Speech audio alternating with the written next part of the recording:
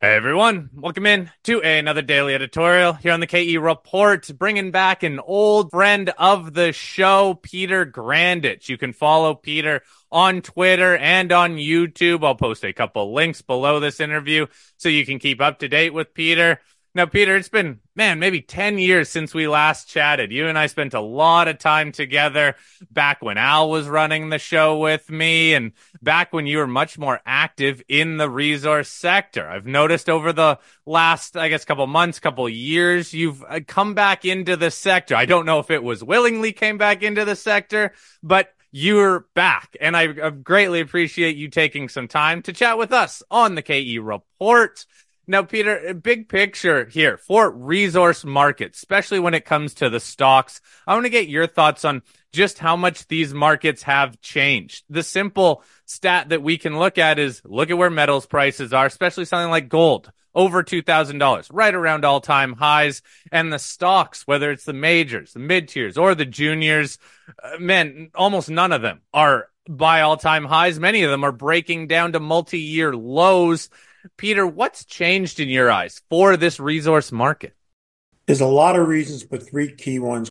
The biggest one is the financial advisors that used to be hundreds, if not thousands of them. Certainly at any gold show, there'd be hundreds of them who built book of businesses around the mining shares, particularly the junior resource stocks. They just really are like me. They're dinosaurs. They still may be around, but there's far and few in between now. Very few people live off of full commission, things of that nature. So that junior resource company in particular, who used to be able to find one financial advisor who liked their company, ended up getting 50 to a couple hundred of their clients, that doesn't exist for them anymore. The second one is regulatory. It's very, very tough now here in the U.S. by both the brokerage community and the regulatory authorities to purchase these type of stocks, even if you wanted to build a book of business around them. There are most full service brokerage firms don't even allow unsolicited orders, even if they have an OTC symbol. Then the regulatory also came from that, and it was deserving because 15 years ago it was too loose. But now juniors can almost say nothing that would appear like sizzle, when basically it's sizzle is what they have. And they're hopeful for a lot of things. And then the third thing, which probably is just as important, is the competition. Single biggest one, cryptocurrencies, other types of plays where people might have speculated, and speculation and gambling, both the same thing, in the juniors have now found alternatives to it. So there are others, but it's certainly not like the market that existed, like you said, 10 or 15 years ago. And then throw in this one also, and you and I talked about it before we started. It's far more difficult to go mining and exploring in the world today. Far less places due to a whole bunch of reasons, social, economic unrest, losing the ownership of it in many places in the world that used to be popular. Me, myself, I restricted myself to North America. And even in North America, there's probably some places I wouldn't want to invest in mining, take a state like California. So there are a lot of reasons that are caused the decline, and there's very, very few new optimistic reasons other than if you believe that the world is going to need all the metals that continue to be predicted on electrification, growth, etc., there's going to be a need for people to go out and find and develop in them. And many of those companies have not spent a lot of money because there hasn't been a lot of money for them to go out and look for it. And there can be a lot of shortages for the metals. And if that's the case and people finally get around to realizing that, then the companies that look for it and develop it can play in the markets now, which are really dominated by non-mining type plays, technology, AI, other type of stuff. Now, Bitcoin, that's where the attention is at the moment for speculators. Well, Peter, another thing we were talking about before the call was that ounces in the ground, be they gold ounces or silver ounces or pounds in the ground, if it's copper or nickel, are not getting valued at all like they have in previous cycles. And when you look at where the metals are and where the companies that have resources are being valued, it's almost comical. Do you expect that at one point when the sentiment does turn, that maybe some of these will have re-ratings higher, or is that just wishful thinking? Well, when you say almost comical, I thought of my portfolio, how much it's down. And it used to be funny, but it isn't funny anymore. It's hard to imagine. And I've been at this 40 years. I hadn't been active for several years in the juniors, but it's hard to imagine that this discrepancy of such a low cost that you could acquire metals in the ground now for a variety of companies and proven resources, not cow pastures, but legitimate projects for so little money that if there is to be a rebound and come back, it's certainly going to mean that there's going to be a lot of mergers and acquisition. Why should a major start on a grassroots project and spend who knows what may average up to $60 or $80 an ounce to develop a deposit when there's deposits out there that are proven anywhere from $5 to $15 to $20 an ounce now. So if the door didn't close and we didn't hear the bell that this game is somehow over, then that's the likelihood of what's going to happen. But I really think, Shad and Corey, what's going to only two chances to drive that. We need a combination of things slowing down in the competition markets. That's the general stock market and Bitcoin, and gold finally breaking above and staying above 2,100. And I think that'll be the key in the watershed of it. And then it will turn very quickly. But unless we get that, it's just going to be a grind. I don't see any other reason that it can suddenly, change dramatically overnight. Peter, to this point about ounces in the ground being valued at much lower prices, especially than what we saw during bull runs, one thing that I would argue too is that we have way more ounces in the ground. We used to hear about 1 million ounces being a significant discovery. Now we have companies with 4, 5, 6, 7 million ounces in the ground. It's a much larger world out there in terms of ounces in the ground, but those ounces aren't getting developed. So how do you balance out the fact that, look, there's been a lot of exploration, there's been a lot of discoveries, but not a whole lot of growth in M&A or any sort of development?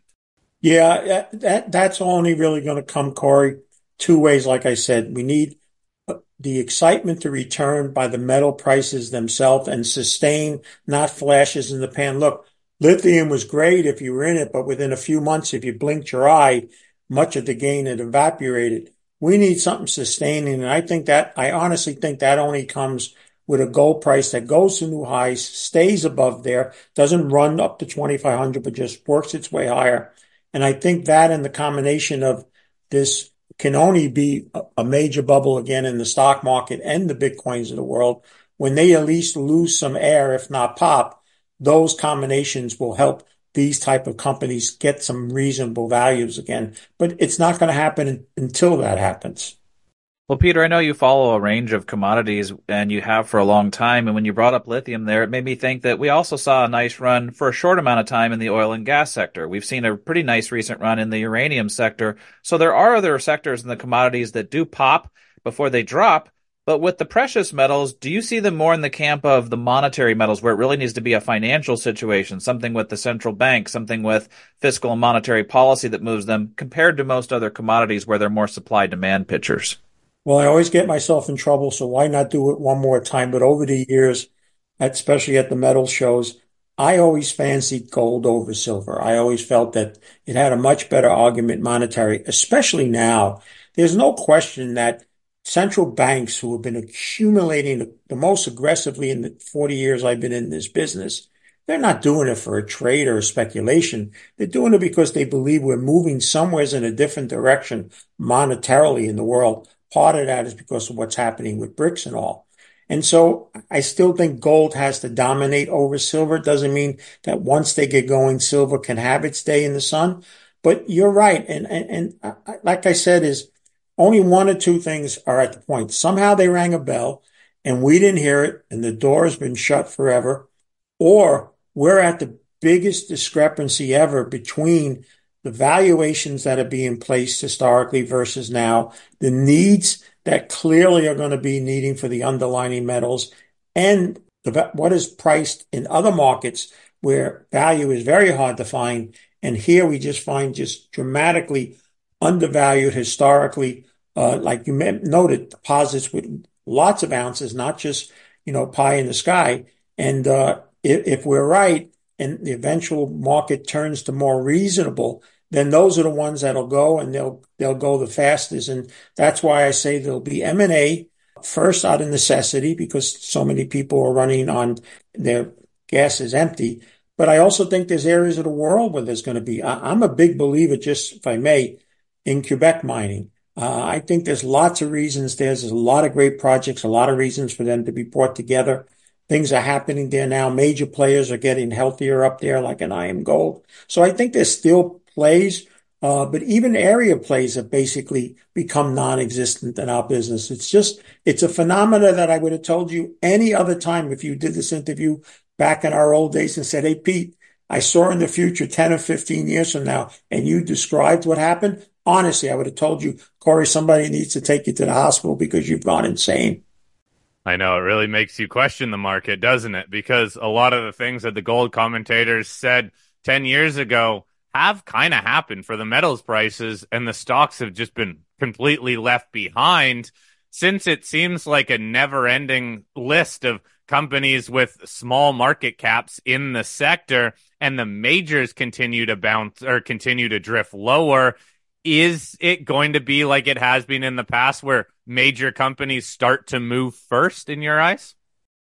Yeah, because when money returns, it'll return institutional first. The public will always follow in second. But I will tell you that one thing that we learned that used to be said all the time at the shows for many years, and I was one of them, we used to say this and meant it. Hey, owning mining shares is like owning gold. Well, that and saying the word transitory, I don't think should ever be said again because both have been proven wrong. But I do agree with you. I think the majors will move first because institutional money usually will see this move and understand it before the public. The public right now, by the way, I think this is another important factor, which you think is kind of strange because we deal in the most speculative end of the business, the juniors. Public has become very short-minded. Long term to them is a matter sometimes as long as a few hours to a few days.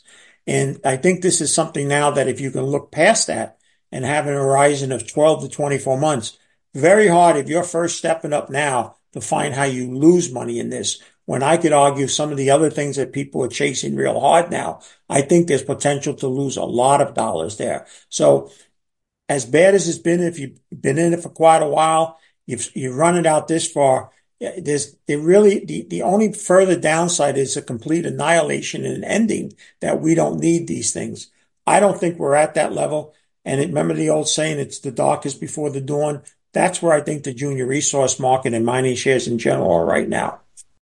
Well, Peter, just one more question on the nature of the investors today. There's also been a big trend between, and you're right on the speculation side, that people have a very short attention span, but the people that are longer term investors seem to have gone totally into passive investing. So they'll invest through ETFs as opposed to stock picking. And that's not just true in this sector, but that's true in all sectors. It seems like there's a big push just to put people into ETFs and let it ride.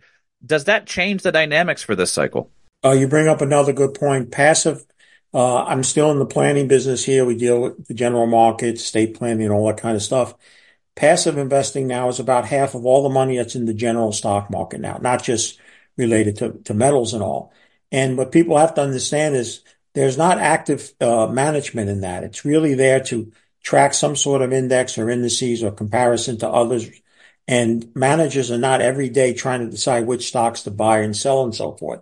That has also spilled over to the metals market. In fact, one of the reasons you're likely going to see more small to mid-sized producers merge is they're recognizing that in order to get whatever is left of institutional interest, they need to be a larger producer and be part of some sort of exchange traded fund.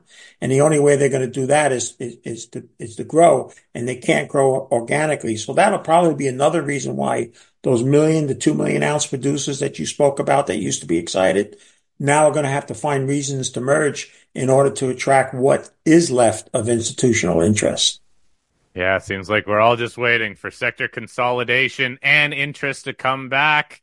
I know that the companies are hoping interest comes back before that huge sector consolidation, but both are needed probably around the same time. We'll see if this is the year that it happens, but just so far in the first couple months of this year, we have continued to see the disconnect between metals prices and the underlying share prices of the equities. And we know from talking to the companies continue to struggle out there. It's a tough market to market in and to get attention for the work that they are doing. Peter, it's great having you back on the show. Thank you so much for joining us again. I'll be sure to get you back on a more regular basis, and hopefully we can talk more about the market turning rather than the continued disconnect that we have seen. Peter Grandich, great having you back on the show, buddy.